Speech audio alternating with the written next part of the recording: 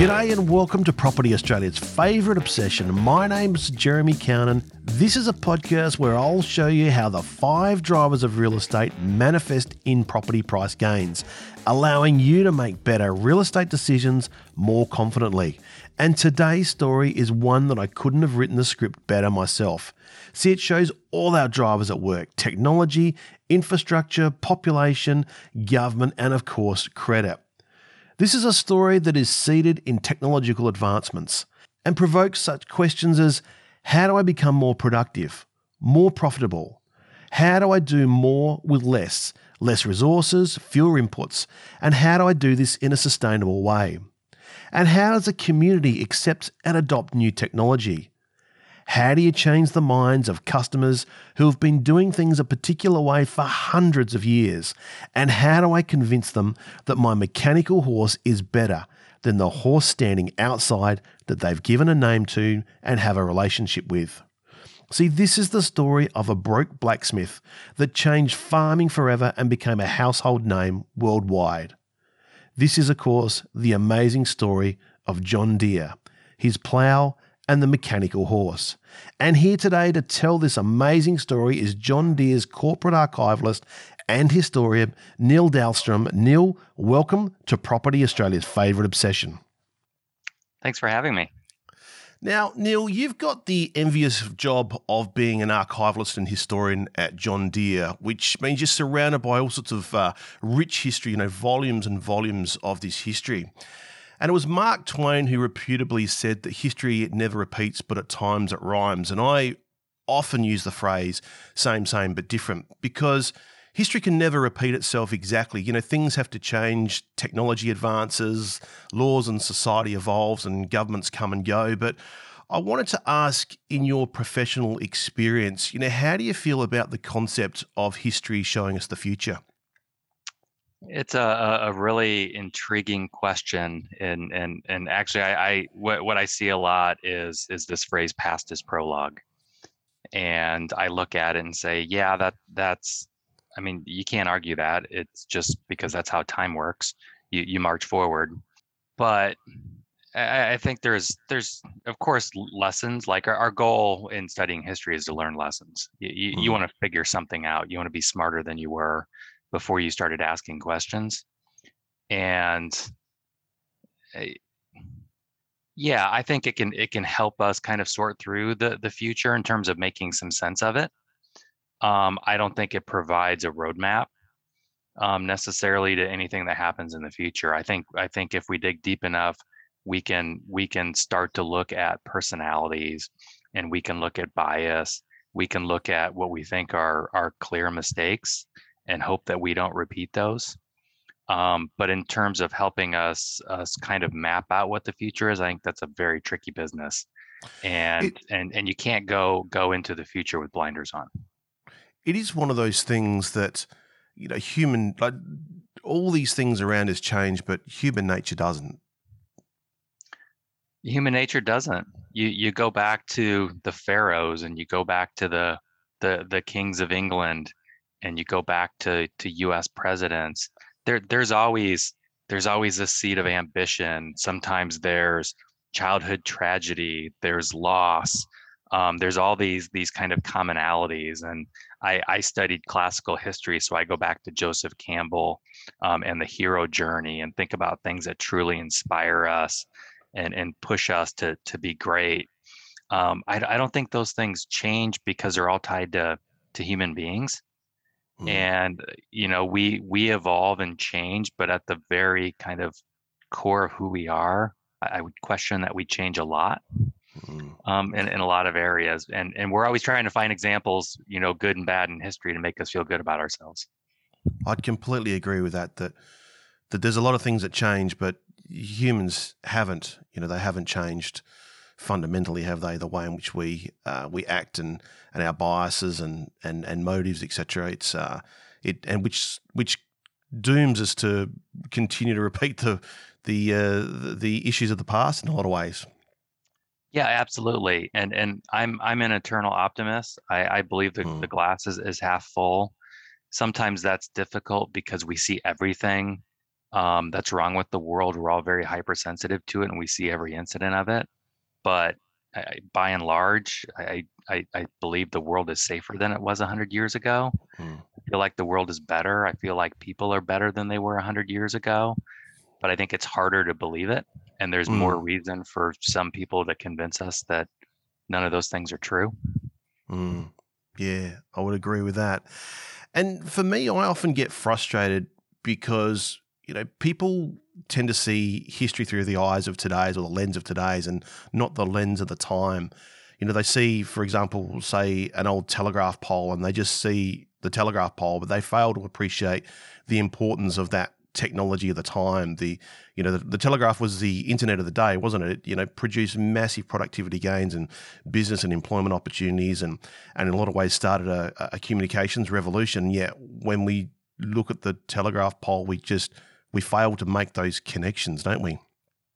Yeah, we often do. And I find myself sometimes talking about, you talk about technology and you say, okay, well, you're using a mobile phone today. So in order for you to actually understand that technology, I want to give you a 100-year history of the telephone. Well, the reality is to get through your day, you don't need a 100-year history of the telephone to understand how amazing a mobile phone is today. Mm. And I think oftentimes we try to push history in that way to say, well, you've got to understand everything up to that point. And sometimes I think that's really valuable and really true. Sometimes it's not. And oftentimes, like in my case, when you research and write, you often don't know till you get to the end whether or not it's valuable at all. Yeah, yeah. I I read recently somewhere, Neil, where someone referred to the humble tractor as the horsepower that changed the world. Do you think that's a fair assessment of the impact that the tractor had on modern society? I think it's a fair assessment. I think it's really the foundation for a lot of things to come. Um, the horse, at the end of the day, there's limitations. You can hitch up teams of horses and you can pull implements, plows, and grain binders and corn binders, but there's going to be limitations to that. It's not really going to allow for large scale expansion, for better or for worse. And so tractors are really going to change a lot of things, from basic just increasing horsepower, doing more work with fewer inputs, but then going from towing equipment to self-propelled equipment, thinking about um, combines and cotton harvesters and other types of equipment to come. I don't think any of those things happen unless the humble tractor comes along first, and not only changes how horsepower works and how you harness horsepower, but kind of intellectually how farmers especially think about work. It's something Henry Ford talked about, and what drove him crazy as a kid growing up on the farm is he said, a farmer would um, carry a bucket up a ladder 100 times instead of laying drain pipes somewhere. And the farmer's answer was always hire more people versus coming up with a solution. And he often attributed that to kind of the drudgery of the farm and tradition. And he certainly saw horsepower as a way to change that. The tractor itself, I mean, as you said, it created huge productivity gains. That concept of producing more with less, is the manifestation, or productivity is the manifestation of that. And for us, that's very much what this podcast is about. It's about how those productivity gains manifest into the land. And the tractor itself, I mean, created enormous productivity gains on the farm, didn't it? Yeah, it did. And you think about so here in the United States, in the early 1900s, an average farm in the United States was feeding 2 to 3 people, and 50 years later, you're feeding 45 people from that same farm. Those are incredible gains, and the tractor is really going to facilitate a lot of that. So now your economy changes. Um, you need fewer hands on the farm, or with the same amount of hands, you're expanding your operation. And now instead of only growing food for your family and your employees to consume, now you're going to town and you're selling surplus crops. Now you're shipping food to other parts of the country. You're exporting to other markets. So it really changes the dynamics of the world economy over time. And that productivity growth, as you said, from the tractor, it just spirals out, doesn't it? From a commercial point of view, not just the increase in food that's produced on the farm, but the way in which society and commerce then actually operates, the way in which towns spring up, and as you said, that food is moved, and then the opportunities that creates in larger commercial centres. Yeah, absolutely. Land that you couldn't farm before, now you can farm because of the equipment that you can put to use. Now you're finding other applications for your tractor. You can use your tractor to pull a grader and pave roads. Um, now all of a sudden you need infrastructure because you need filling stations. One of the limitations early on from the transition from steam to gasoline is gasoline's hard to find. There aren't filling stations around the corner where you can go fuel your tractor. So you have this entire kind of infrastructure that has to be built up. A good comparison today is electric cars. Yeah. You can go buy an electric car, but if there isn't a charging station within 300 miles of your home, I don't feel very comfortable driving an electric car because I'm not going to get very far. So what's the infrastructure in these kind of new businesses that have to grow up around you in order to facilitate that? How did they create those filling stations? That would have been hard from a transitional point of view, wouldn't it? From when you're transitioning from the horse to the tractor, that you need that infrastructure. I mean, how did that come about? Yeah, well, fortunately for the tractor, a lot of this is driven by the automobile industry, which is growing exponentially at a faster pace than the farm tractor in the early 20th century. So that's very much driving a lot of that, and farmers are the recipient of that, fortunately. Um, and also you see, farmer cooperatives, and you see this what we often think this kind of idyllic view of the farm, which is neighbors helping neighbors, cooperating. That's a real thing. It's Yeah. it's not myth. So maybe you're pooling resources and you're fueling up and sharing that fuel. Maybe you're going in with your neighbor and buying a tractor for the first time and sharing all of those upfront expenses. Because in the early stages, it's still very experimental. You got to find mechanics to repair your tractor. You need a dealership that can support it. So all of those different pieces, it certainly took a lot, and it helps explain why the tractor isn't an overnight sensation. It doesn't go from 1,000 to 4 million on farms. It's a much slower kind of rate of growth than that.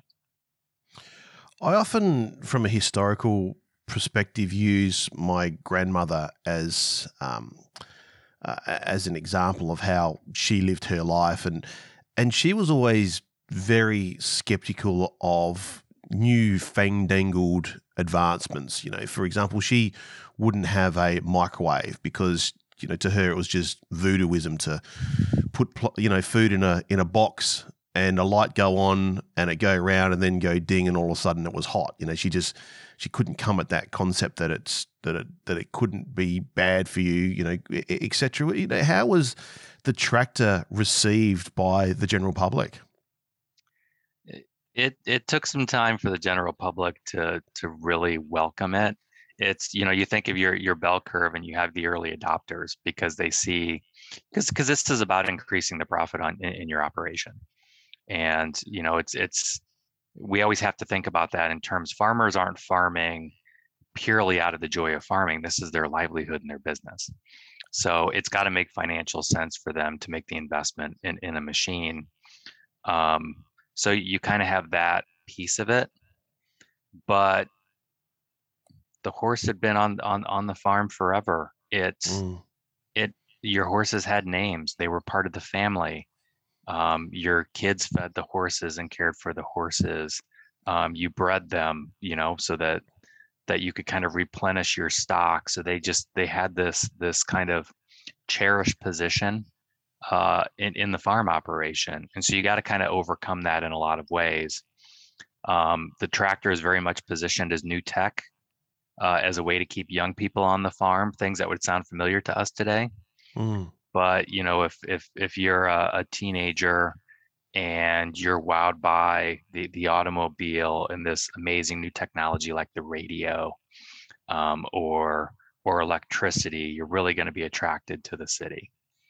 So one way that manufacturers promoted the tractor was, this is new tech for your teenagers. They're really going to want to drive this and operate it because it's super cool, and that's a way to keep them on the farm. So there are lots of different tactics. Another one was just around scale and costs, comparing.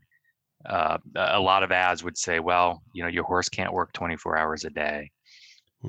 You've got to feed your horse. The input costs are a lot more for horses than they are for tractors. Tractors are going to operate whether it's 100 degrees or 20 degrees below zero. Horses are going to need to rest, and tractors don't have to do that. So they used all sorts of tactics to kind of put it in front of people. Which is kind of a bit ironic, isn't it? Because a tractor can work 24/7, but can the farmer sit on it for 24/7? A horse needs inputs, etc. I mean, a tractor still needs gasoline to crank it over. I mean, there's sort of the yin and yang for that sort of discussion, isn't there? Absolutely. They conveniently left some of the details out, and there was a magazine that kind of talked about, I forget exactly the way they phrased it, but it was kind of like, this was the glorious kind of mess of the early tractor industry, which is you had the early adopters who were starting to figure out what worked and what didn't work. Yeah. And so this is in like the 19 teens, where they're starting to understand things like, oh, well, that's an incredibly small and lightweight tractor, but it also tipped over, or it couldn't pull a plow under load, or didn't do all the things that the manufacturer said that it would do. So now you start to see legislation and regulations kind of catch up with the tractor, so that now when you printed advertising, it actually had to do the things that you said it was going to do. And that took about a decade to work some of that out. It's like a lot of emerging industries. I think of the tech industry, kind of the dot-coms of the 1990s.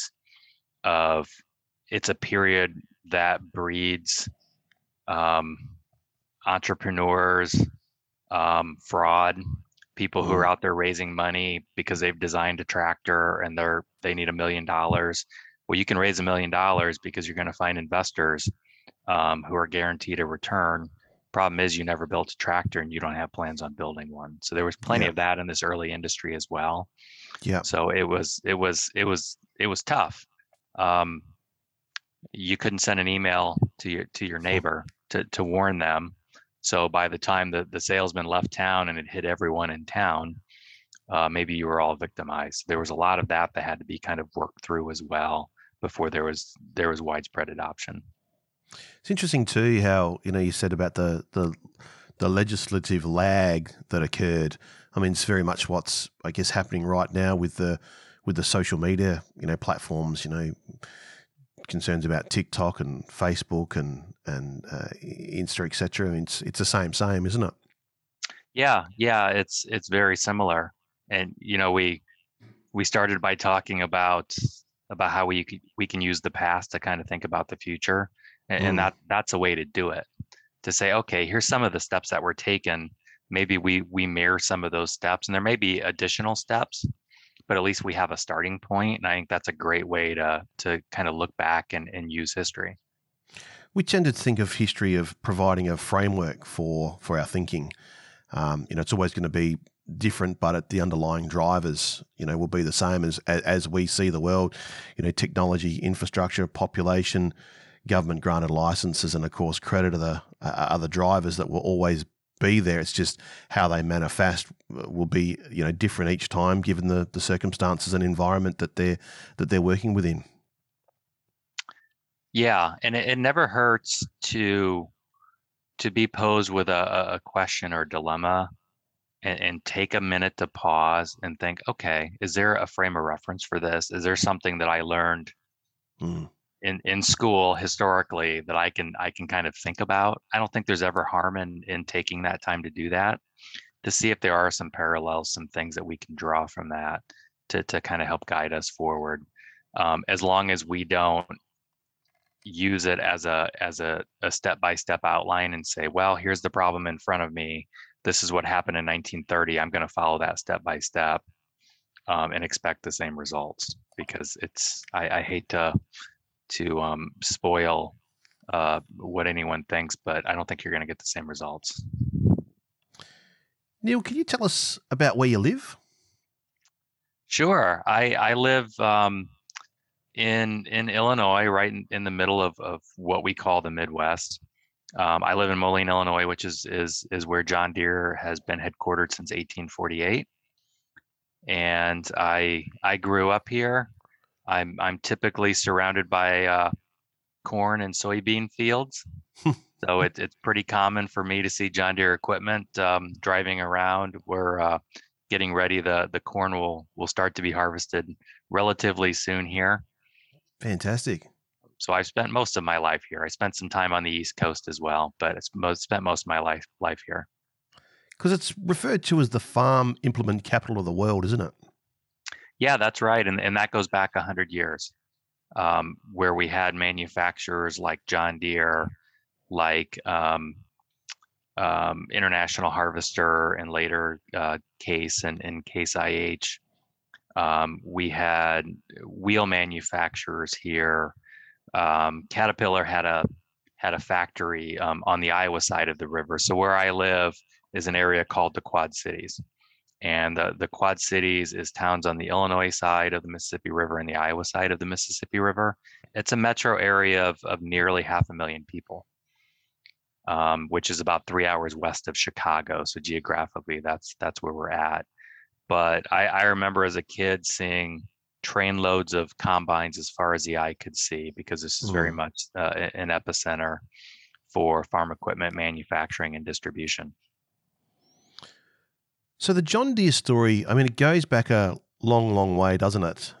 You've got in 1837 a blacksmith who was dodging bankruptcy invented a plow that really changed the shape of farming in the US's Midwest. That invention of the plow had unfathomable impact on the productivity of the land, and really a huge impact on America as a whole, didn't it?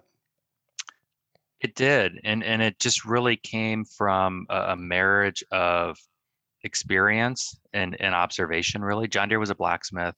He would have repaired plows. He would have fabricated, built farm implements, wagon wheels, pots and pans, all the things blacksmiths do.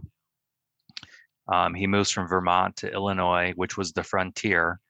It was the American frontier when he moved over the winter of 1836 and 1837 to Illinois. And it was really his expertise, his listening to farmers around him talk about the thick soil in Illinois. So you've got prairie grasses, roots grow 10 feet deep, wood moldboard plows, even cast iron moldboard plows. They couldn't break the prairie with it. So what would happen is you're plowing and you're carrying a wooden paddle or something with you, and every 5 or 10 feet, you're bending over and you're scraping the soil off your moldboard. So literally backbreaking work.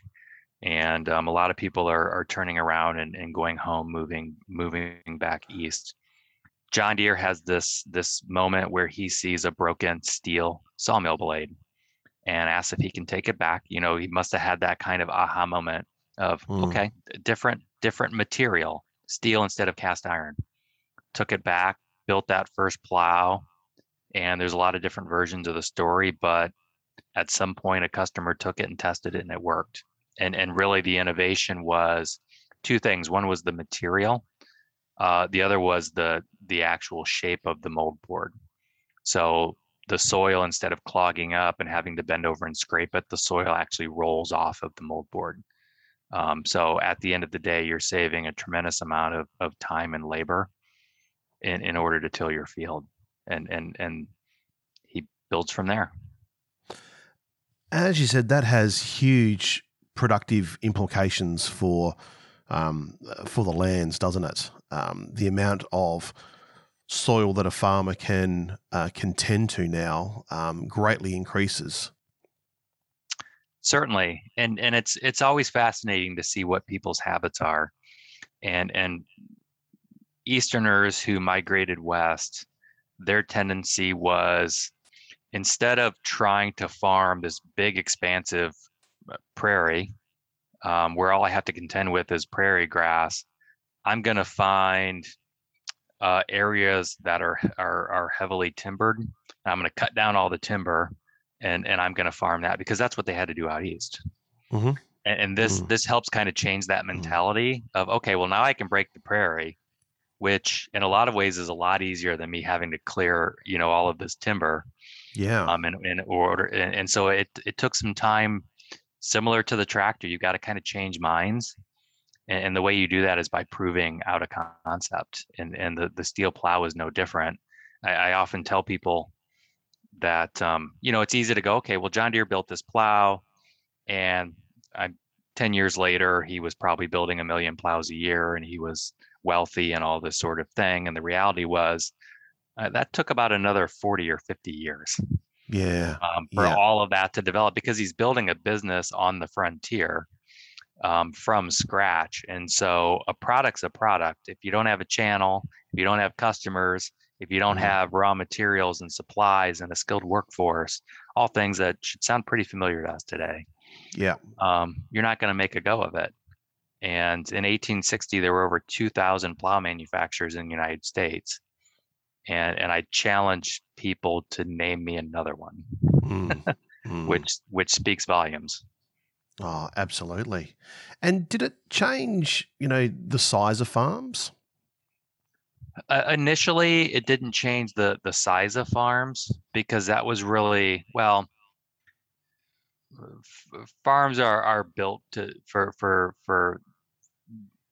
sustenance farmings. You're growing enough to feed your family for the most part, and maybe helping out some of those around you.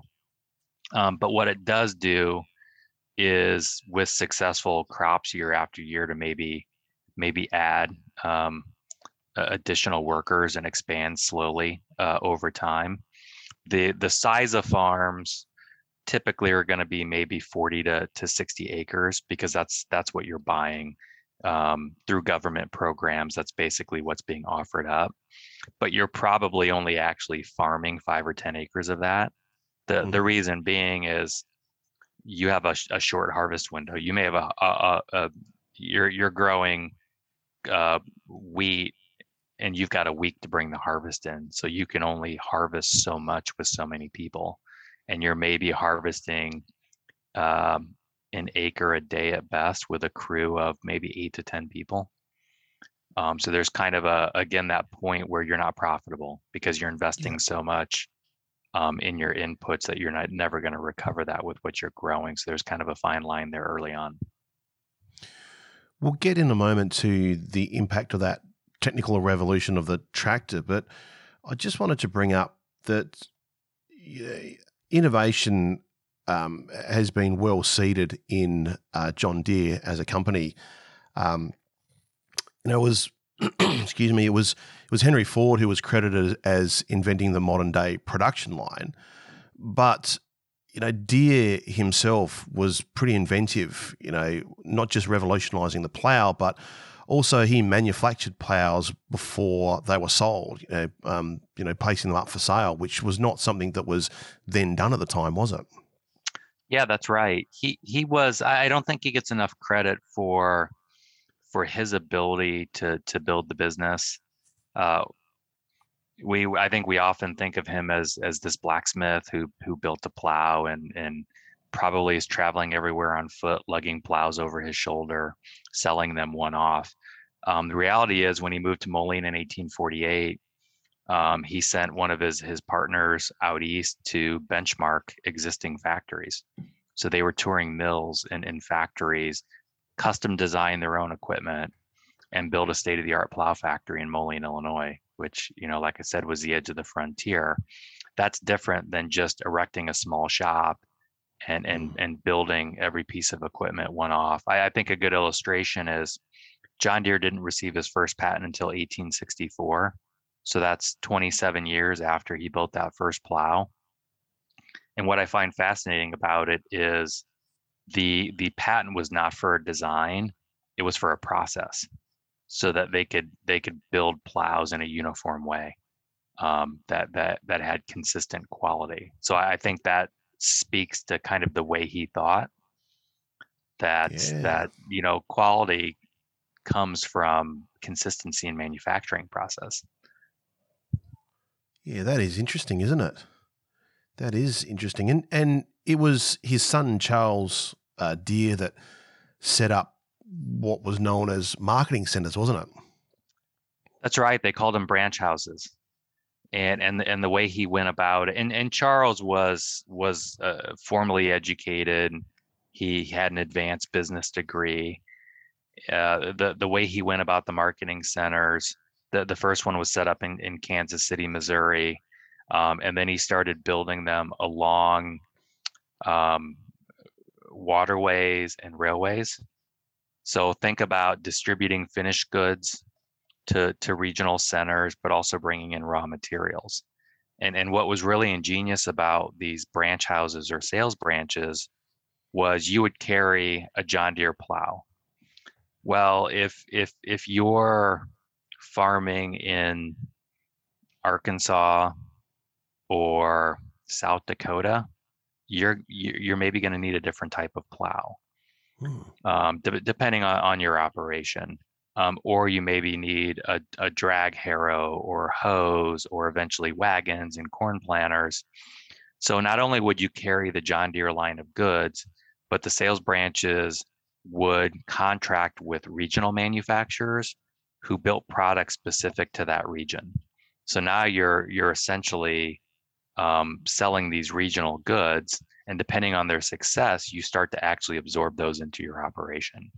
So we start to see these partnerships with names like Deere and Manser, Manser and Tebbets, Deere and Weber.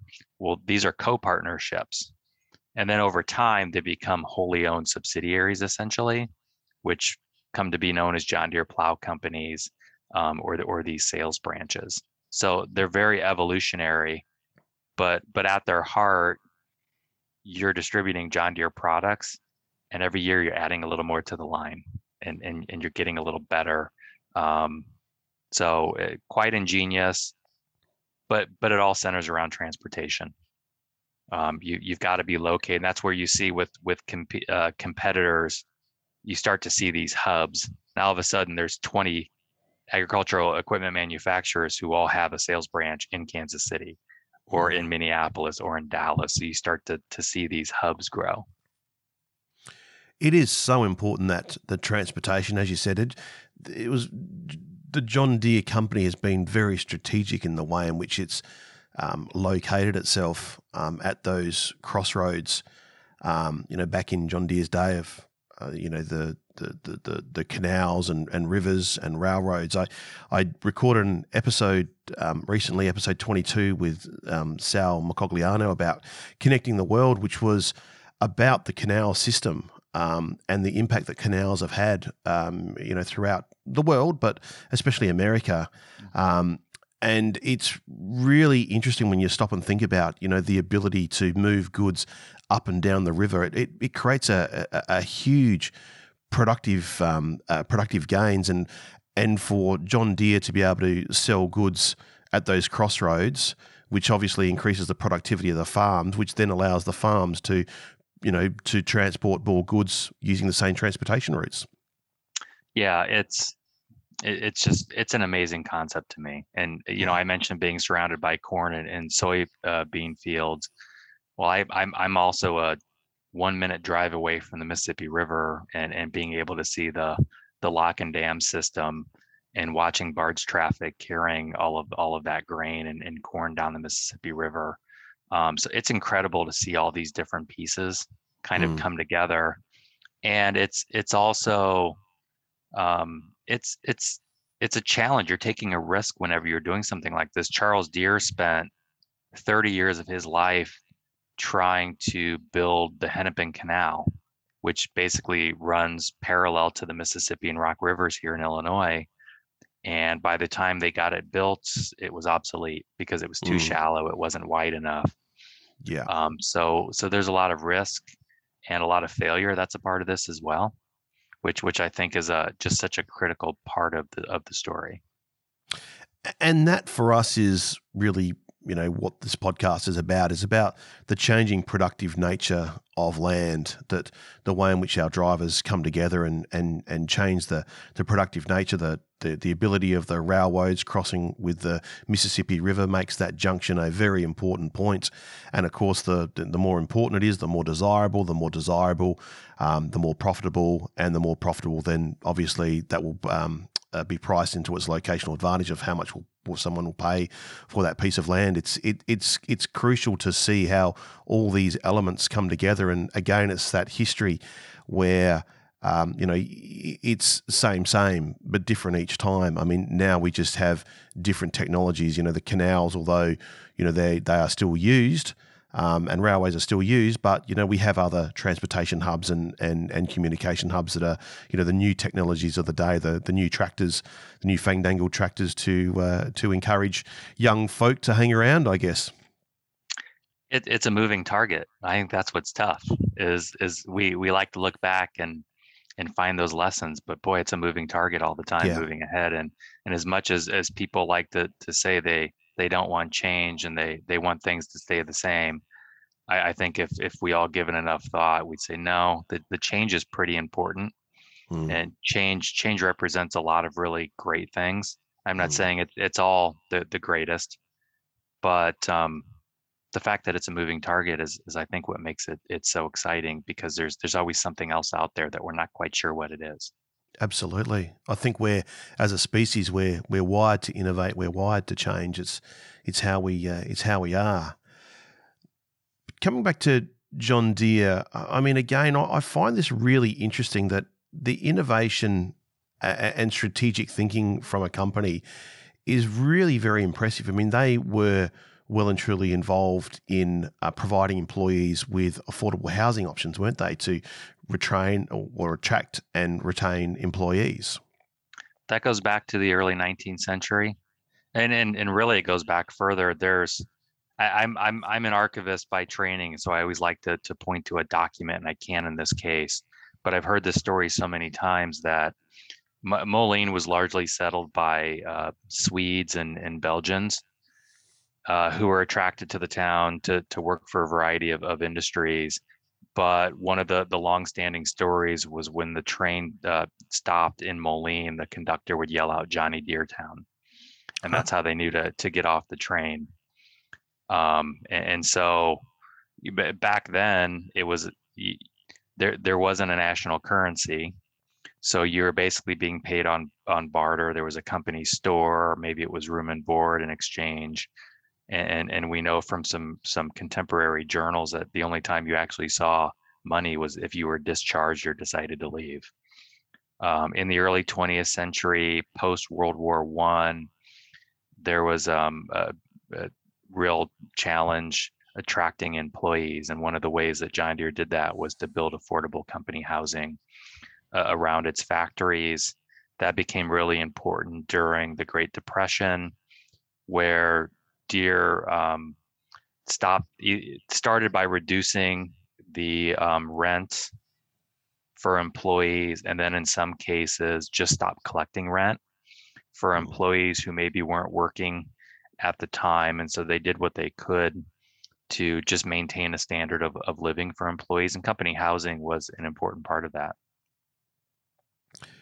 It's really interesting again, that you've got John Deere, they own the land, they collect the rent, they created the value in the housing. I mean, it was I guess a win-win-win in that it was a win that they got to attract and retain employees. The employees had somewhere to house at an affordable rate, and John Deere essentially created an asset that enabled them to do things later on. And they also were quite progressive in the fact that they encouraged people to save, didn't they? And create a nest egg for themselves.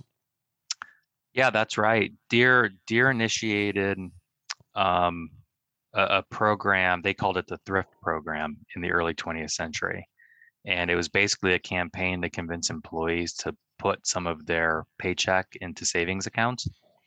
And this went on for decades. This supplemented a pension plan that was put into place in the early 20th century, and this really came to the forefront during the Depression when banks were foreclosing in the United States.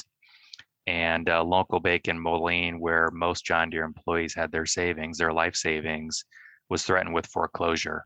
And our CEO, Charles Deere Wyman, and the board of directors raised in total more than $1 million to save the bank. And the reason they did that was they said, we've been preaching to employees for decades to save money. We've been telling them to put it into this bank.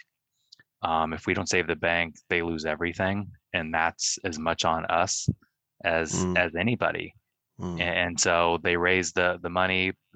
Wyman himself put up half of that money, the overnight, in order to keep the bank solvent. There was an embezzlement and all sorts of things going on. Of course there was. Transactions. And who would have thought? Who would have thought? And you kind of think, okay, 1929, like these are people like on their rotary phones, patching into an operator, making phone calls, trying to, they can't wire money. So, there's a story of cash being flown in on an airplane from Chicago because they physically had to deposit the cash at the bank in order for the state auditor to approve it. And all of this is happening in 24 hours. It's pretty amazing to think about all these things that happen. But at the heart of it is, these are our employee savings. And if we don't step in, this is our responsibility to do so. And they did. But once again, there's history kind of repeats in that, John Deere was the co-founder of the First National Bank, wasn't he? Back in the day. He was. He was the co-founder of the first bank in Moline. He was the second mayor of Moline. He helped build the cemetery that he's actually buried in, Riverside Cemetery. So he was a plow manufacturer. He was a salesman, a businessman. He was a philanthropist. He was a politician. He did all the things that you do to support your community, and that's what it's about. Is you have a company. How are you reinvesting that in your community? When you see your employees on the street, can you look them in the eye? I think that's what it's about. And was incredibly important to John Deere. And I think he led by example. And there's a lot of examples of John Deere being a really hard guy to be around sometimes, because he was a perfectionist. He liked to do things his way. He could be kind of the absent-minded professor where he would just drop everything and go somewhere else and not tell anyone because he had an idea. So there's plenty of that as well. But from what I can tell, having studied him for 20 years, he's someone you would want to know. He's someone who would look out for you, who tried to keep everyone's best interests in mind and was always striving to do better and improve. But that connection with the bank, and then the Depression, and then that money eventually. So basically, Deere now held the ownership stake, the equity position in the bank, and eventually that became the foundations for the John Deere Foundation. So there was kind of an interesting tie-in, which is the philanthropic arm of John Deere. So that ties all the way back to the Great Depression. So you've got absolutely making lemonade out of lemons there, haven't you? Where the local bank in the Depression is looking to go under. They come in, John Deere comes in and saves the bank, essentially owns it and runs it profitably and uses it to fund the philanthropic arm of John Deere. It's quite an interesting story, isn't it? It's an interesting story, and it's a great example of it's great to have a plan, but sometimes it's how you respond versus what your plan is. And I think it's a great example of how do you respond, which kind of goes back to what are your values? What do you stand for? Because that's going to drive a lot of your behavior and a lot of those decisions that you have to make in real time. I've heard that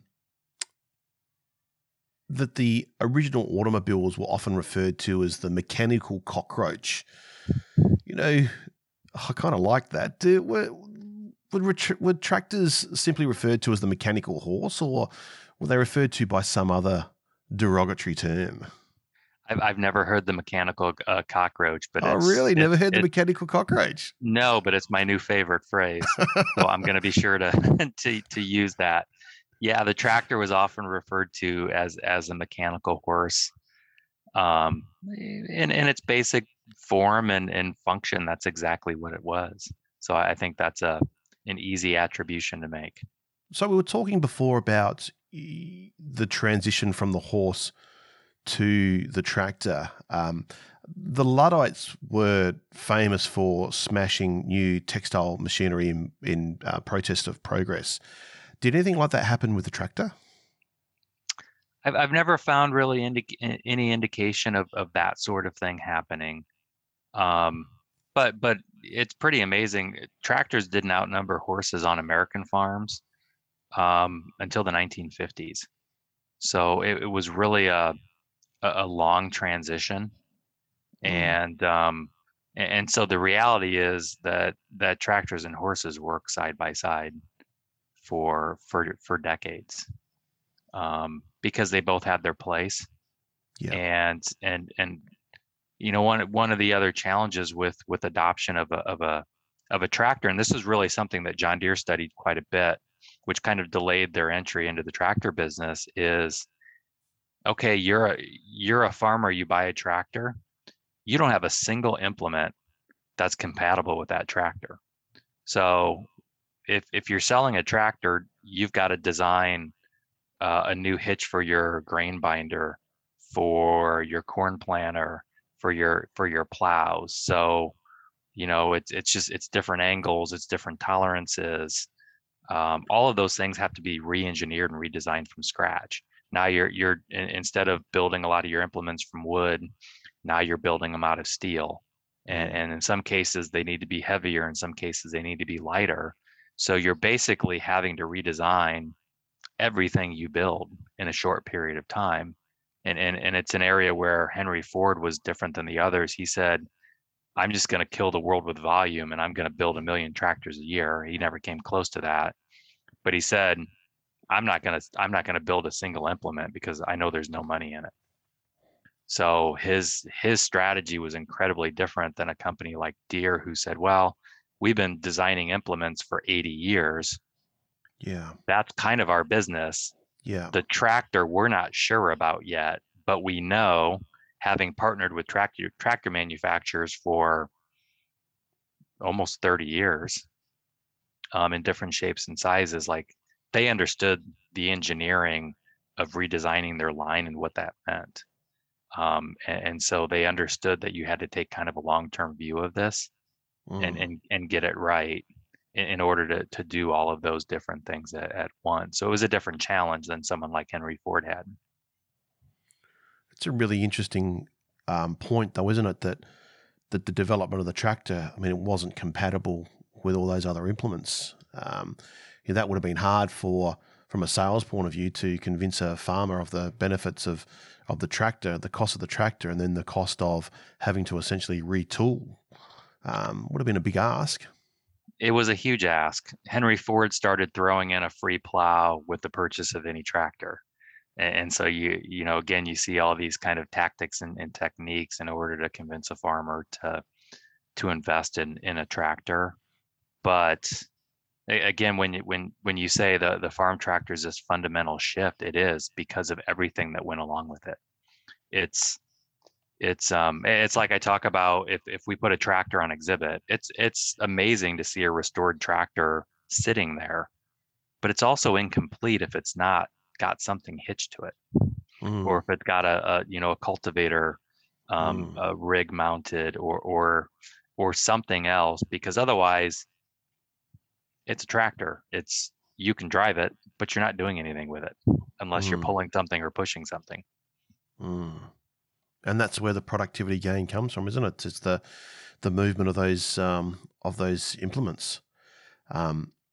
You often talk about the tractor as being an innovation story. Do you want to expand on that a little bit? At its very heart, it's an innovation story, for one, because it's something that in the form of, and so, like most innovations, it doesn't just happen overnight. It's kind of this process over time. So from the tractor, you go from stationary engines, steam engines, to gasoline and kerosene powered engines, from large tractors to small tractors. So there's this evolution. But you think again about innovation is very much about these kind of this iterative process of, okay, well, this worked, this didn't work. Now we're going to use those things, and we're maybe going to develop a new machine form, something that does something that it couldn't do before.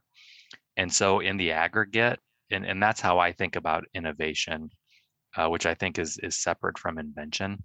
But innovation is about doing something different and doing something that works and is successful. Again, I go back to John Deere himself, because there's others who were developing steel plows around the same time as John Deere.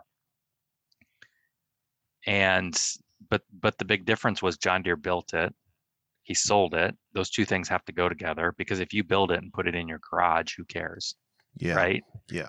How innovative is that? So you're creating a market. And then what comes next? John Deere didn't build the same steel plow for the next 20 years. Each year it was a little different. He continued to innovate, so it becomes very evolutionary in that way.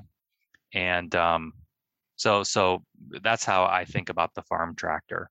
And really, I think that's what led to Henry Ford's eventual failure in 1928, when he exited the tractor business, which is, his approach was, I've designed the perfect tractor, much like he said he designed the perfect automobile with the Model T, and we're not making any changes. There's some minor modifications over the years, but it's very much a one-size-fits-all approach, where his competition said, no, because every farm's different. Like, my neighbor's farm is different than my farm. If you're 2 states away, or you're a province away in Canada or wherever you are, the innovation is, how do you evolve that design? How do you make it something better than it was, so that different machines work for different people in different applications in different places? And we're talking things like changing in topography, changing in soil types, changing in the sort of implements that are being pulled. So, whether you need a very strong heavy tractor or something's light and maneuverable. I mean, they're the sort of things that you're talking about, aren't you? Yeah, absolutely. How often are you rotating? Today, are you planting cover crops? Yeah, is it hilly? Maybe your soil tends to be wetter than your neighbor, because maybe there's a creek running through the middle of your neighbor's farm. There's a lot of variations, and even on your own farm, that can change from year to year, depending on inputs, on weather. So these are variables that farmers deal with today, as they always have, on a regular basis. I just read this week, someone was writing about this notion of, well, farmers, in certain parts of the world, where they get the winters off. And the point was, okay, well, the winter's off, are spent doing a lot of the work, which is planning all of this for the upcoming year Mm. and dealing with all of these variables and all these inputs and changing prices and things that are often out of your control. Hopefully you're learning, from previous years, but it's ever evolving. You just can't do the same thing from one year to the next. I think farming is an incredible example of that. I find that amazing with Henry Ford that, you've got this visionary guy who invented the Model T, he conceived the modern day production line, and yet he just didn't move with the times or didn't see the need for a tractor to fit its purpose. He just saw the production of the tractor, one size fits all. It's sort of, it's almost at odds as to what defines him. He's such a fascinating figure, to go from someone with a very rudimentary education to developing his automobile and driving marketing. He was incredibly stubborn, but incredibly personable at the same time. He was often on the wrong side of history, just with his political views and his social views. But boy, when he thought he had something worked out, then nothing was ever going to change. Mm. Um, and part of that, you're a product of your times. I also think he read his own headlines, which is a Yeah. problem. And you start to kind of believe what people are writing about you. But yeah, he was a polarizing figure for sure. I find it amazing too that, he became a folk hero, worshipped by Americans, and yet he worked exclusively to eliminate the human element from most human occupations. It's kind of bizarre in some ways, isn't it? It's incredibly bizarre, and there's so many parallels to that with his agricultural background. He had this obsession. His sister talked about this obsession from a very early age of eliminating drudgery. He used this word all the time in his autobiography, that he wanted to mechanize everything to the point of perfection where it does take the human element out of it. Mm. And but while he had this tendency, especially with his engineers who were designing his tractor early on, they had a blackboard where they were drawing out designs or they would tally production, and he sat in his mother's rocking chair while he was watching the state of the art, assembly line at work. So you have this juxtaposition of Henry Ford, who's driving all of this technology and eliminating drudgery and mechanizing everything, sitting in his mother's chair, because of the nostalgia and the memories, which is why he bought the family farm and goes out on camping trips with the vagabonds and is always trying to get in touch with nature. These two sides to him, which I think are kind of inside most people. Yeah. But he was living it, when you're the richest man in the country, you're actually living it out. And so it's there for everyone to see. And so and actually that's a lot of my research into the tractor industry started with Henry Ford, because I kind of got drawn into his character. Yeah. And fascinated by this idea that the Model T got in his way, because his dream was to build a farm tractor from a very early age. He saw a steam engine at the age of 12 and was just mesmerized by it. And so that was in his mind, and the Model T kind of got in his way. It's amazing, isn't it? It's amazing how history evolves like that. So Henry Ford was very dogmatic with his approach with the farm tractor. John Deere was a little bit late to the scene, but were very cautious and saw the implements as being, in a lot of ways, the driver of the tractor technology. How did that differ from International Harvester? How did they approach it? Because they're the other big name in this story, aren't they? That's right. Three companies, three very different stories. International Harvester is $100 million company. They're the fourth largest company in the United States. They're the first company to create what they called a full line, which is you're building everything for the farm. And International Harvester is nearly as old as John Deere in terms of age of companies. They start by uh, trying to build an automobile, which is not uncommon for agricultural manufacturers in that period of time. That leads into the tractor. They become an early leader in the tractor industry. So they've really got a stranglehold um, over most types of machines. John Deere is a much smaller company. They're oh, when Harvesters formed in 1902, John Deere is a tenth of their size. In 1910, John Deere kicks off a reorganization and consolidation plan. They triple the size of the company. They're now a $30 million company. They consolidate those sales branches. They become wholly owned subsidiary. And some of this is driven by tax law, by the way. So context is important. Some of this is driven by, okay, well, sales branches are now being double taxed. So we're going to roll them into the organization so we only pay those taxes once. Yeah, gotcha. So that's driving some of this, but Deere is trying to become a full line. Well, to do this, they borrow quite a bit of money. And they decide in 1912 to go into the harvesting business, which is International Harvester's bread and butter. That they own 85% of the domestic market, and in short time, over half of Harvester sales are going to be overseas outside of North America. So John Deere is now competing with Harvester. They borrowed a lot of money, but they decided in 1912 to start development of a tractor.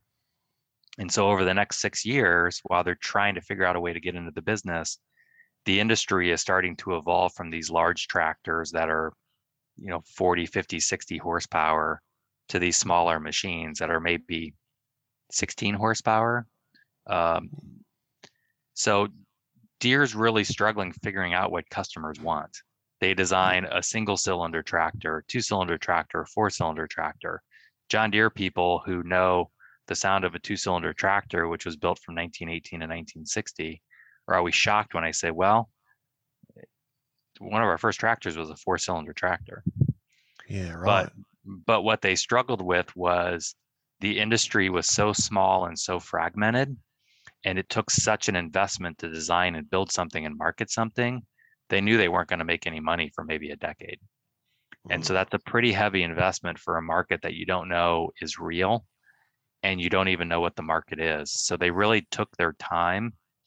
And then, of course, they learned that Henry Ford was going into the tractor business. And if there's a sane bone in your body, which William Butterworth, Deere CEO, was incredibly sane and thoughtful. And he said, we're not going to compete with that. And if we're going to do it, it's got to be a tractor that's sold to a different segment of the industry that's not going to compete with a Fordson. And that was really the strategy going in. It's really interesting that, isn't it? I mean, like whenever any new technology pops its head up, whether it be the telephone, electricity, internet companies, cryptocurrencies, whatever it is, there's always, it always starts with a very strong flurry of activity, and then you get the consolidation as companies start to fall and they're bought up by, the stronger participants. And this happened a lot, all over America. I mean, there was literally thousands of companies producing tractors, weren't there, in the early days? Yeah, it went from a 6 or 7 to 8 or 9 years later, it was 150. And then a decade later, it was back to a handful. And you see these consolidate, and that doesn't even count, lots of these machinists and entrepreneurs and a lot of folks who built 1 or 2 or 3 tractors, or maybe had designs on paper. And so that's been kind of fun as I've gone through this research to go through all of these names. And we're really fortunate because the United States government started tracking some of this stuff. Early on, there weren't even industry statistics. So you don't even know what's being built by who. Yeah. And then you start to see the evolution of of branding, companies who are naming their machines after their horsepower. So a lot of machines will just be called a 1224 because it had 12 horsepower drawbar, basically pulling something, or 24 on the belt where you hook it up and run another machine. And then you start to see companies whose tractors are named after them. So you have a Case tractor, or you have a Parrot, or you have a Hyder. These are typically the names of the founders of the company or something. And then you get into this age where you get the Bull and the Patriot and the National and all these sorts, so there's all these kind Sounds of like footy stories. teams or something, isn't it? Yeah. So there's all these stories within these stories of how they're trying to position themselves within the marketplace, which is really fascinating as well. And you tend to find the same people keep popping up, the same people who have failed 9 times already, but somehow keep convincing investors to put money up because you got the new idea that you're pretty sure is going to take off. So there's plenty of that as well. There was quite a bit of cooperation between the big three, though, weren't there? Between Fordson, International Harvester, and John Deere. They, in a lot of ways, they cooperated and colluded in many regards. They did. There's always that behind the scenes. And Henry Ford was always very much an outsider. You had these industry organizations that would get together, and then those organizations began to consolidate. So they're looking at things like standardizing bolt patterns, for example. So you think about, okay, you have 150 manufacturers, and they're all developing their own specifications. That means every repair is a custom repair. Yeah. So you start to see these organizations form and consolidate. You have wagon manufacturers that start to consolidate with the automobile manufacturers. And a big victory for the tractor manufacturers is when their engineering organization consolidates with the automobile manufacturers. Yeah. So they consider that a major victory. So you have a lot of that going on behind the scenes. John Deere and International Harvester in the 1920s were collaborating on tractor electrification, believe it or not. So there was some collaboration there. And think about it, they were doing the exact same thing we do today. They were going to industry conferences, they were giving joint presentations, and they were studying. And Ford was sending representatives to Moline to visit John Deere. John Deere was going to visit International Harvester. They were visiting other manufacturers. They're benchmarking. They're comparing notes. So in that respect, the world wasn't much different than it is today. We just heard less about it. And in fact, John Deere and Henry Ford were being seen together so frequently that in 1919, the local newspaper here said that Henry Ford's acquisition of John Deere was inevitable. It was going to happen any day now, because the two started collaborating. John Deere was going to build plows for Henry Ford, even though we just introduced our own tractor. So there's a lot of dynamics going on there, and that's definitely what sucked me into the story. As I kept scratching in my head, saying, "What the heck is happening here?" It's amazing, isn't it? Amazing. It is. And then you go back to the concept of all this stuff happening, and at the end of the day, it's all just manifesting in increased productivity, increased values in land prices. It's amazing that I guess that's the outcome of the story, but the backstory is so intriguing as what's happening behind the scenes. It's so intriguing to look at that. And again, you look at things that happened, you look at things that didn't happen. And a lot of this is driven by personalities. It's built on the ability of two people to trust each other. And it's very much it feels like a card game sometime, where one side doesn't want to show their hand to the other side. And that's where we have the luxury of history, where I can look and say, okay, well, Cyrus McCormick from International Harvester, I can see his notes and on his meeting with William Butterworth at John Deere, and I can set William Butterworth's notes right next to him, and I can see in real time what Yeah. each of them knows, but at the time, neither of them knew what the other one knew. New. And that's kind of the fun of it, where we get to kind of peek in and go, oh, okay, I see what you're doing here. I also know that it didn't work, but at the time you thought it was working. Yeah, but a crack.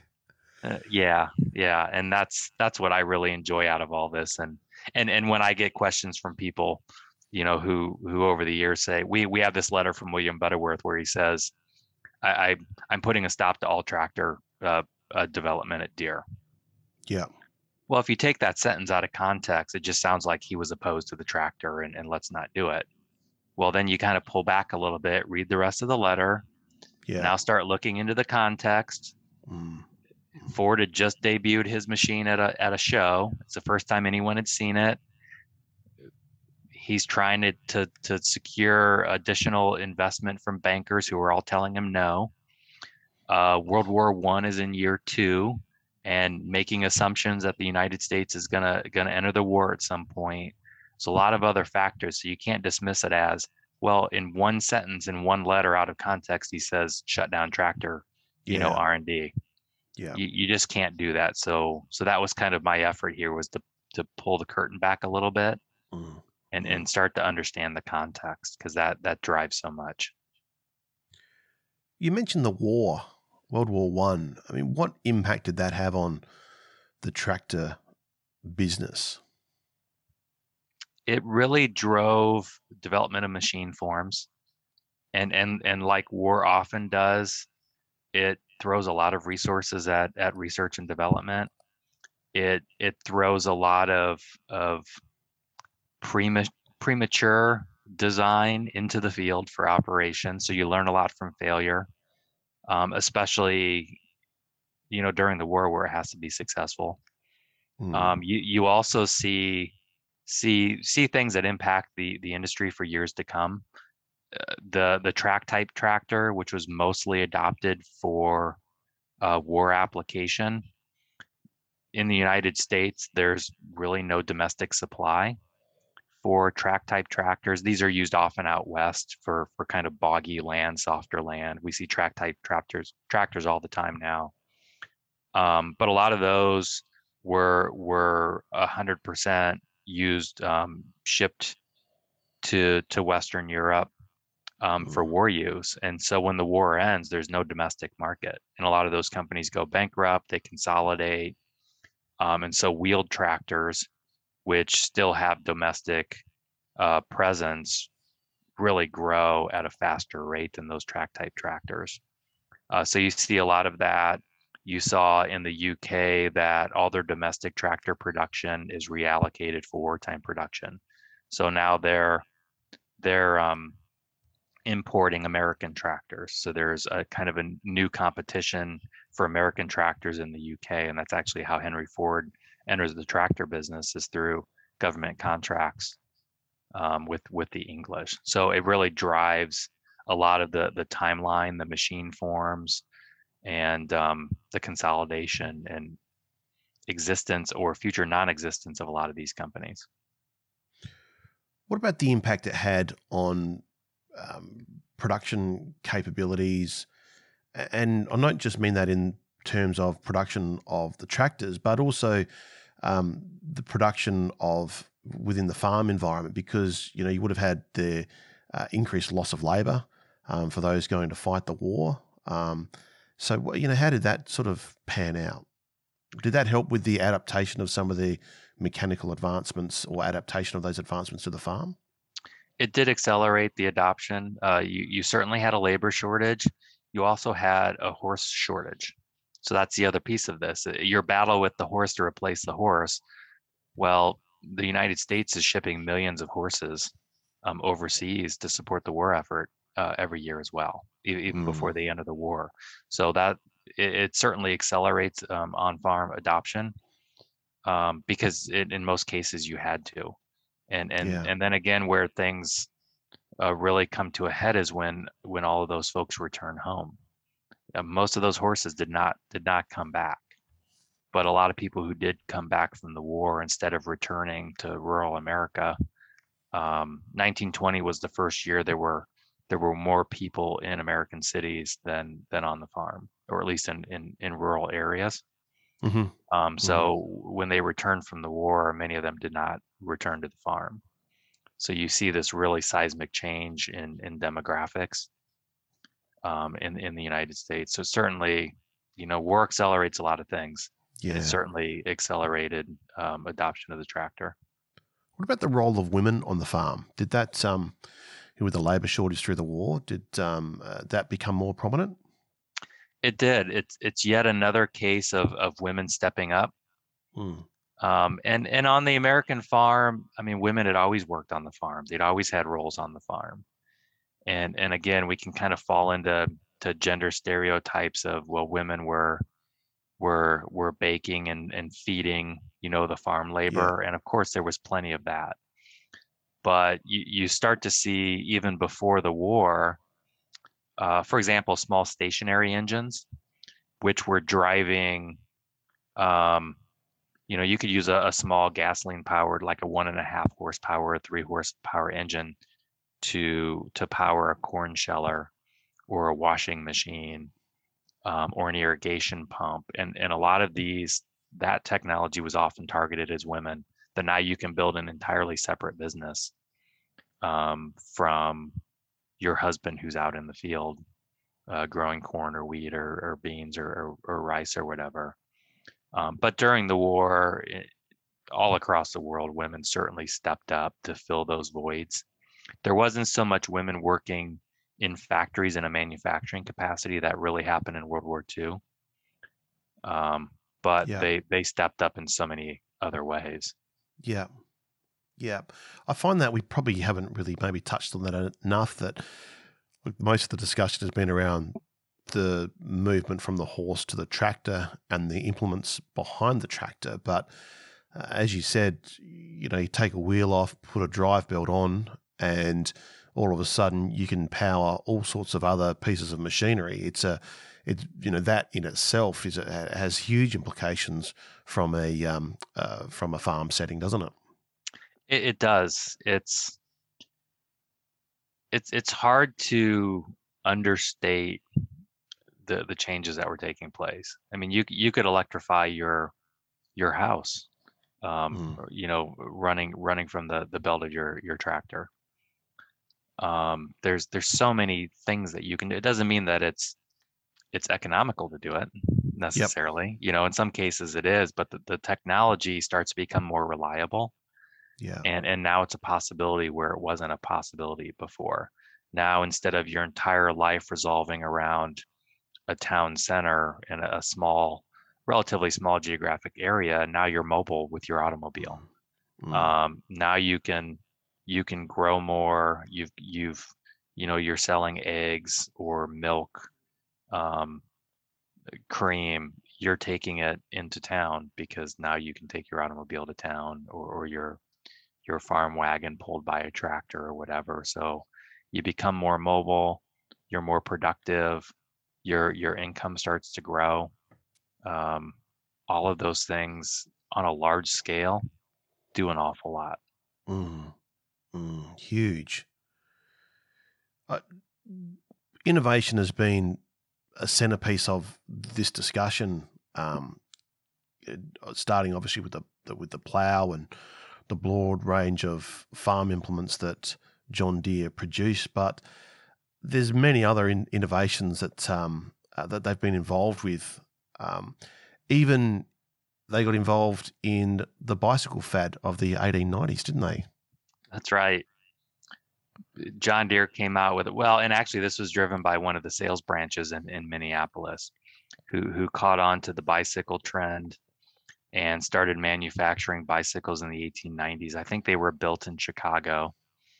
And their one model was called the Deere Roadster, for example. What a cool name. Yeah, and these are bicycles. They had wooden rims, and but they very much, they look like a bicycle that you would buy today. It's amazing that the general form has not changed a whole lot. That was one of two times that John Deere entered the bicycle business. The other time was in the 1970s, where there was another major bicycle craze around the world.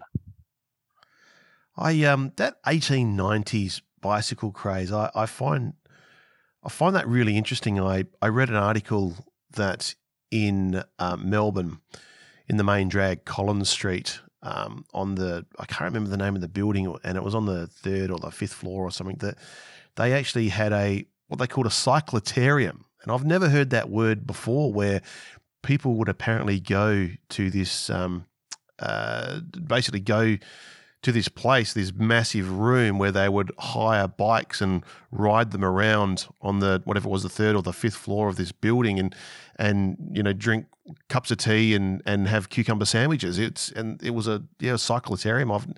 I've never heard that word before. Have you come across that? I've not come across that, but it just proves that people will do anything for a little entertainment.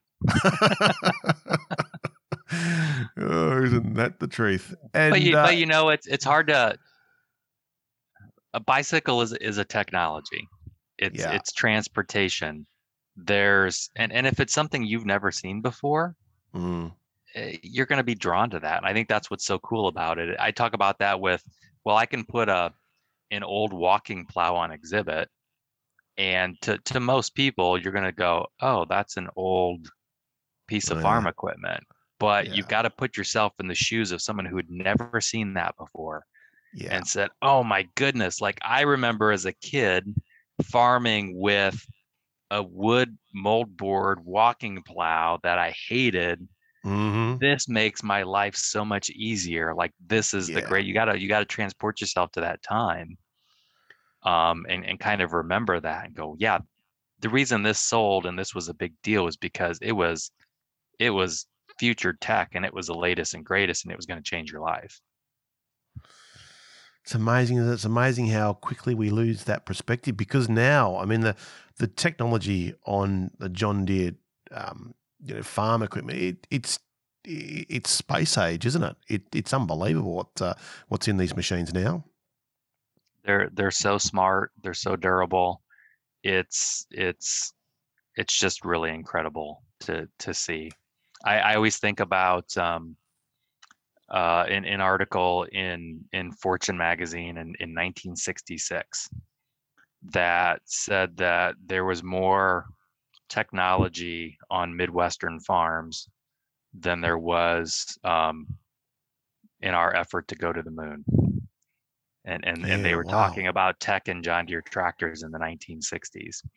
Wow. And so we were soon after experimenting with remote controlled tractors.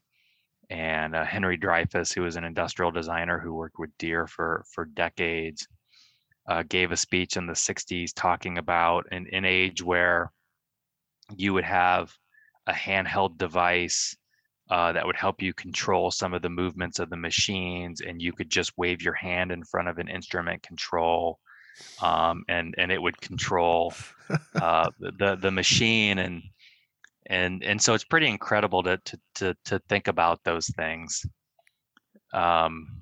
We had the first director of what was called the soil culture department at Deere. He started in 1912, so he went around collecting soil samples and studying farms, and he ran the experimental farms at Deere.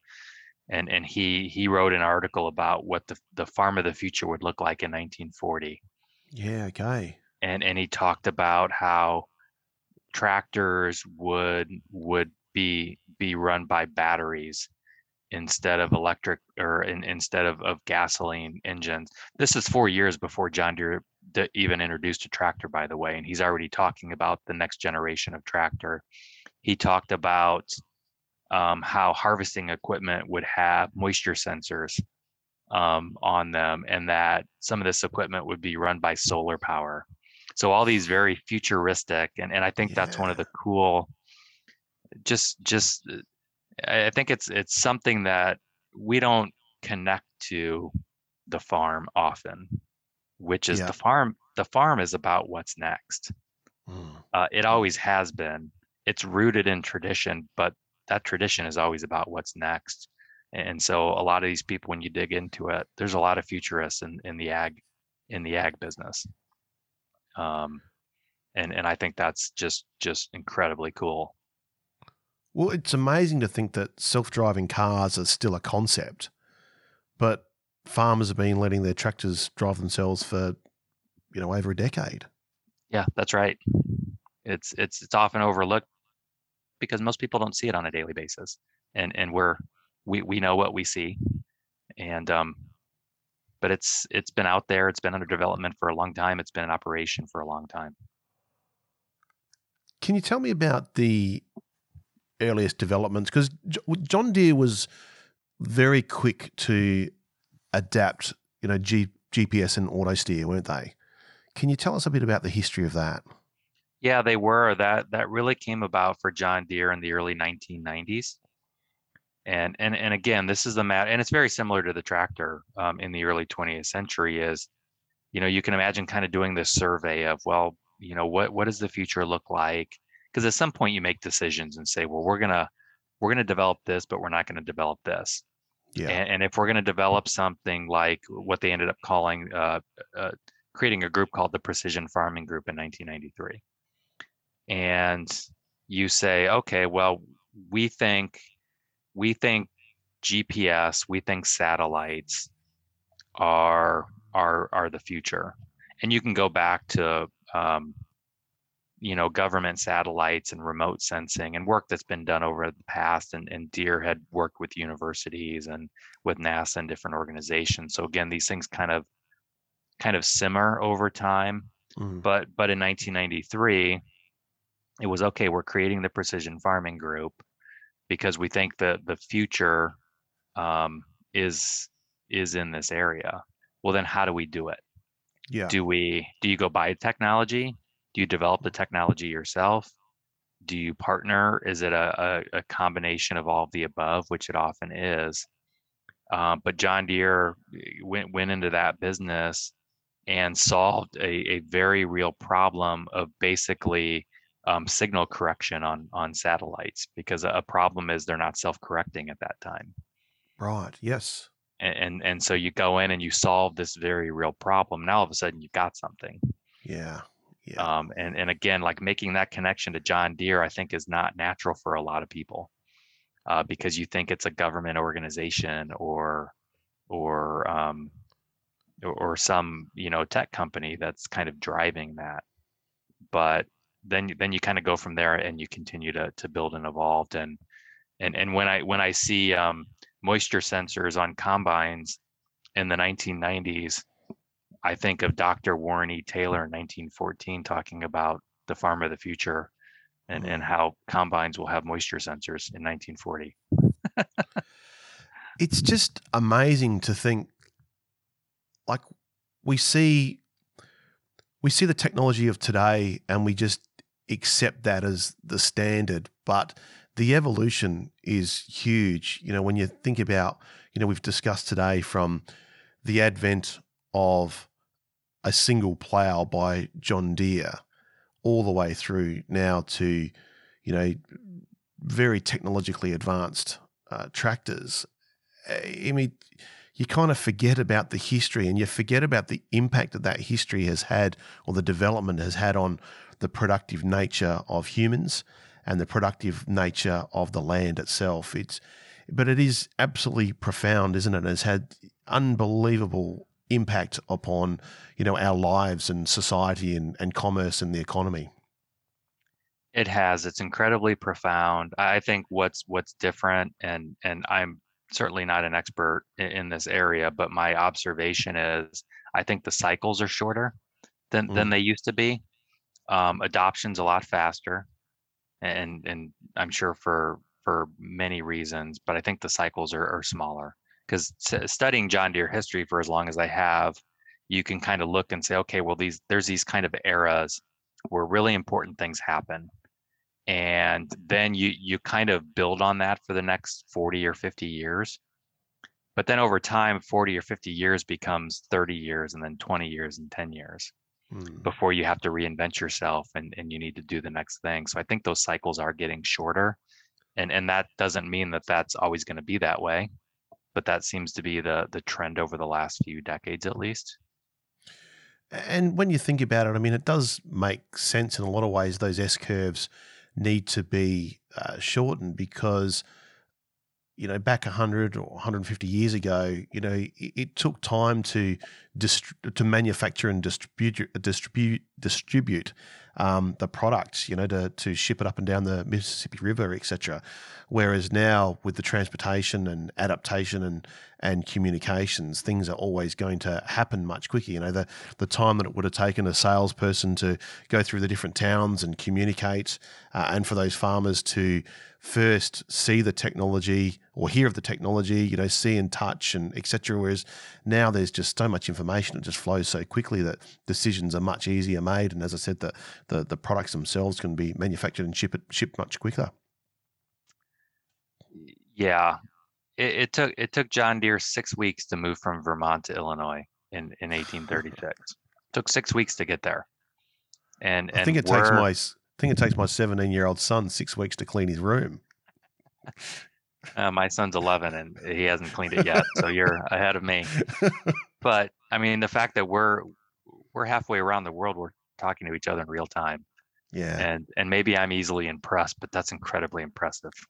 Yeah. Yeah. No, I completely agree. When we're talking before about the war efforts, speeding up the adaptation of technology. I didn't make the point then, but I was going to. But what's happened in the last couple of years with the virus, the coronavirus, and the adaptation and just the expectation of the use of communication systems like Zoom and Teams and etc. I mean, it's just amazing, isn't it? It's just really, again, it's just accelerated the adaptation and acceptance of technological advancements.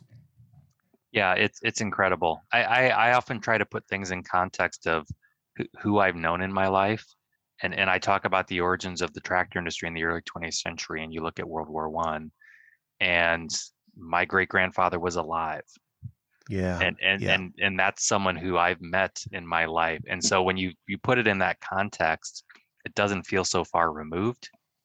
Now, I was young and didn't have memories of ever having those conversations, but we were alive at the same time, and I think that's pretty incredible. Yeah. Do you find it ironic that the name John Deere is synonymous with tractors, and yet the man who the company was named after never actually saw a tractor? It's incredibly ironic.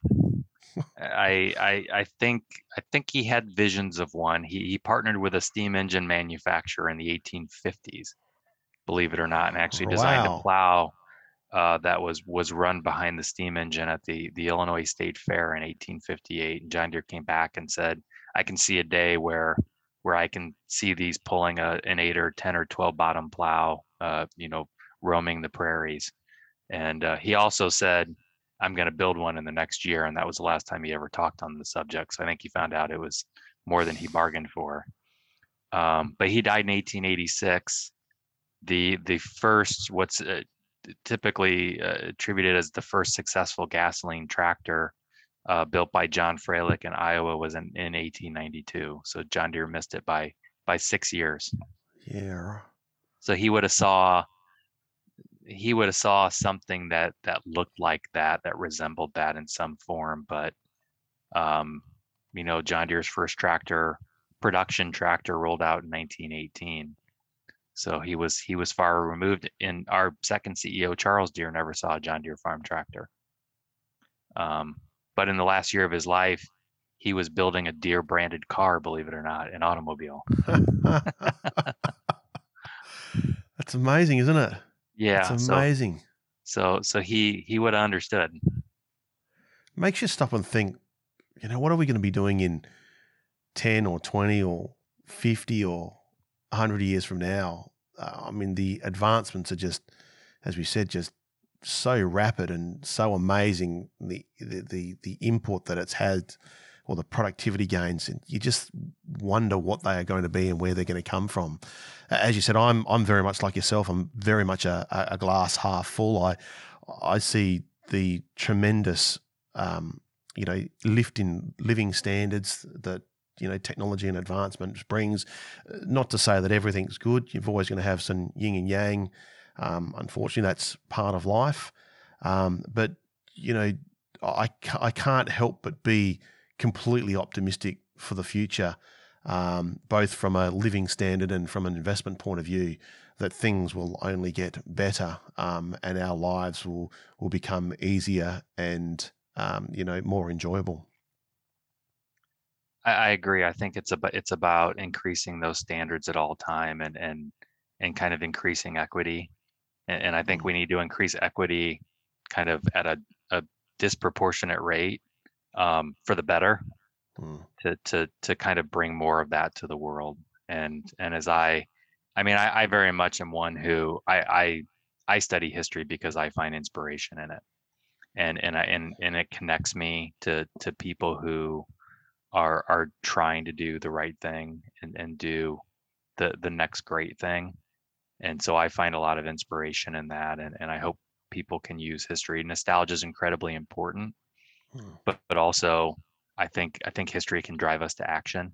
It can give us perspective and insights that maybe we wouldn't get, in other areas, and I think that's incredibly important. Yeah, couldn't agree more. Neil, what a fantastic discussion today. What have we missed? Is there anything else that you'd like to add? We've probably got another 100 years to cover, but yeah, I think we've covered a lot of ground, and I've really enjoyed the conversation. And as you can tell, I'm really excited about all of this and enjoy talking about it, and appreciate your very thoughtful questions and kind of pursuing these adjacencies, which I think are great.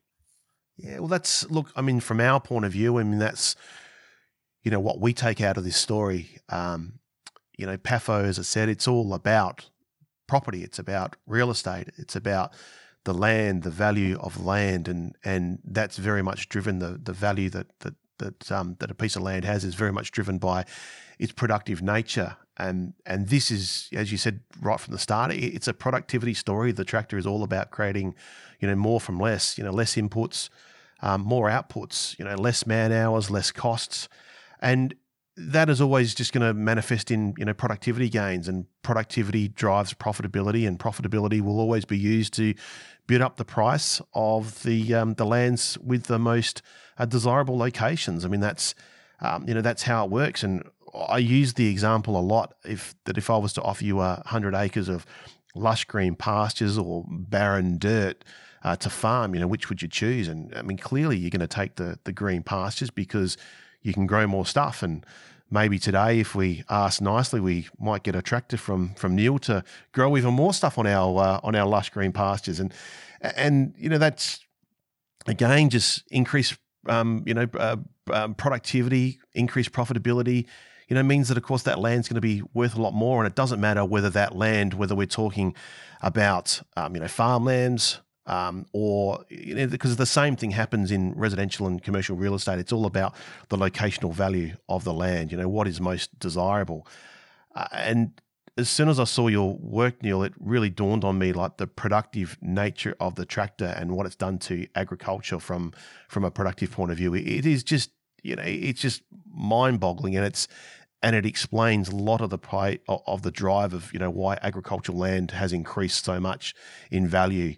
From where it was 100 or 200 years ago. As you said, 150 or 200 years ago, you said about 100 years ago, you had three people, a farm would feed, three people, whereas, now, it's 170 or so for the average farm.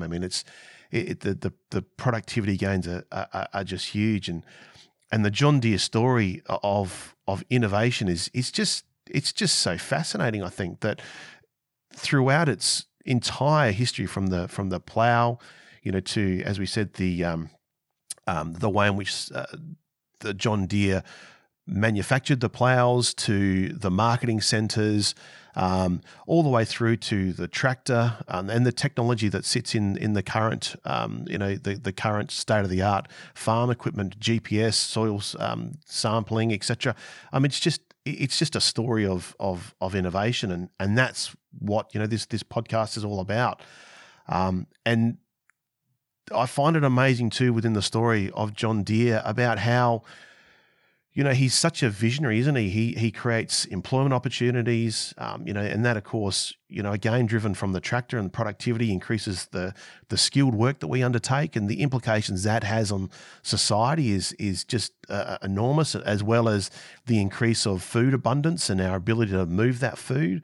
When we think about the infrastructure in the story, we get better roads, bigger silos, huge ports now that facilitate the movement of grains and other crops, as well as the automation of, flour mills and the like.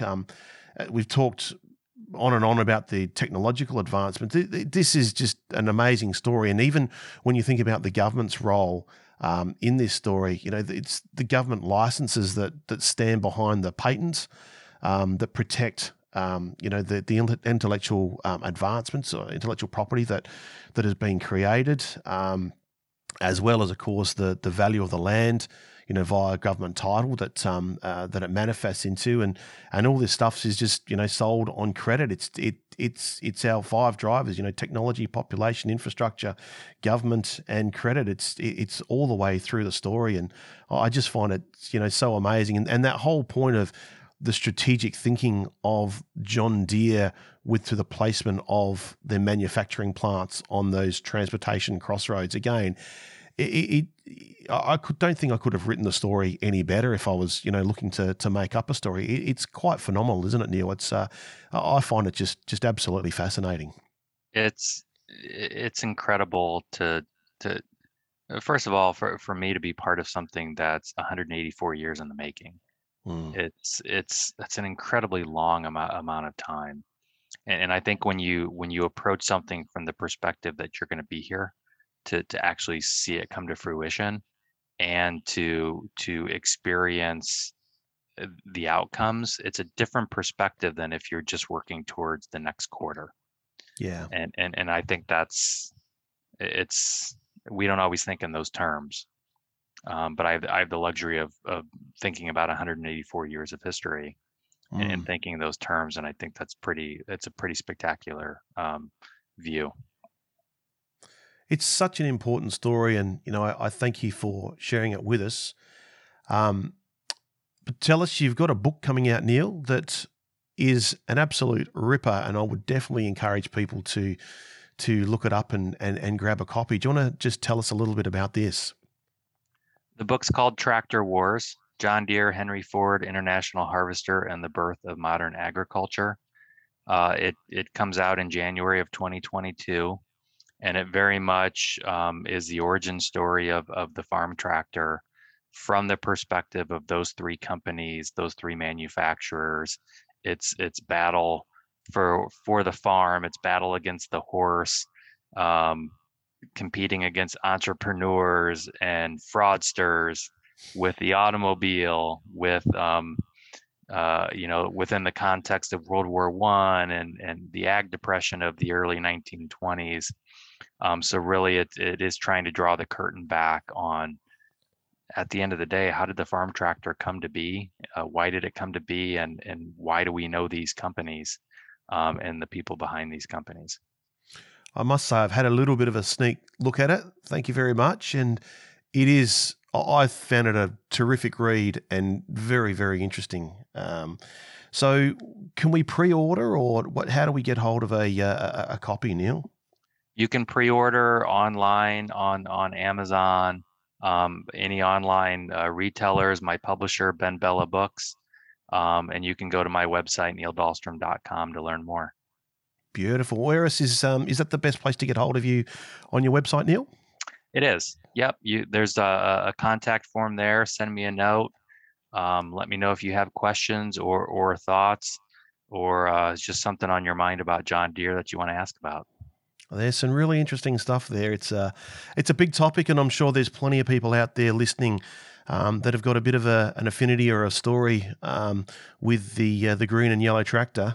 It is amazing how far it's permeated. I mean, I'm, as you said, the other side of the world, sitting here in Adelaide, and yet there's a John Deere retailer. I'm in the middle of a populous, million plus Person City, and I think it's about 31 kilometres from where I sit. There's a John Deere outlet selling all sorts of farm machinery. So it's amazing how how big the company is, and how far it has actually permeated. So look, Neil, thank you very much once again. I've really appreciated and enjoyed the conversation.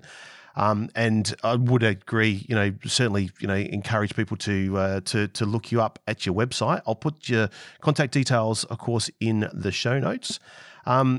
If you want to catch up with us, then stop by at pafo.com.au. PAFO, of course, is the acronym for Property Australia's Favourite Obsession. Or you can look at us up on social media with our handle PAFOPod. So PAFOPOD. We are, of course, on Facebook, Insta, and now on Twitter. I've really enjoyed this episode, and I hope that you have as well. So don't forget to like, subscribe, and leave us a rating or review. And, of course, tell all your friends about it. I've been your host, and you've been listening to Property, Australia's Favourite Obsession. And until next time, Neil, let's keep obsessing about property. Any opinions or recommendations expressed should be considered general in nature, as they do not consider your personal objectives or financial circumstances. You should therefore consider these matters yourself before deciding whether the advice is appropriate to you and if you should act upon it. Should advice be sought, please seek an appropriately qualified advisor. Investing may not be appropriate for everyone, as there is inherent risk and the possibility of loss when investing in financial assets, just as there is the possibility of profits. While useful for identifying patterns, history and past performance do not guarantee future performance. Calvin & Flack has a commercial relationship with guests appearing on this production.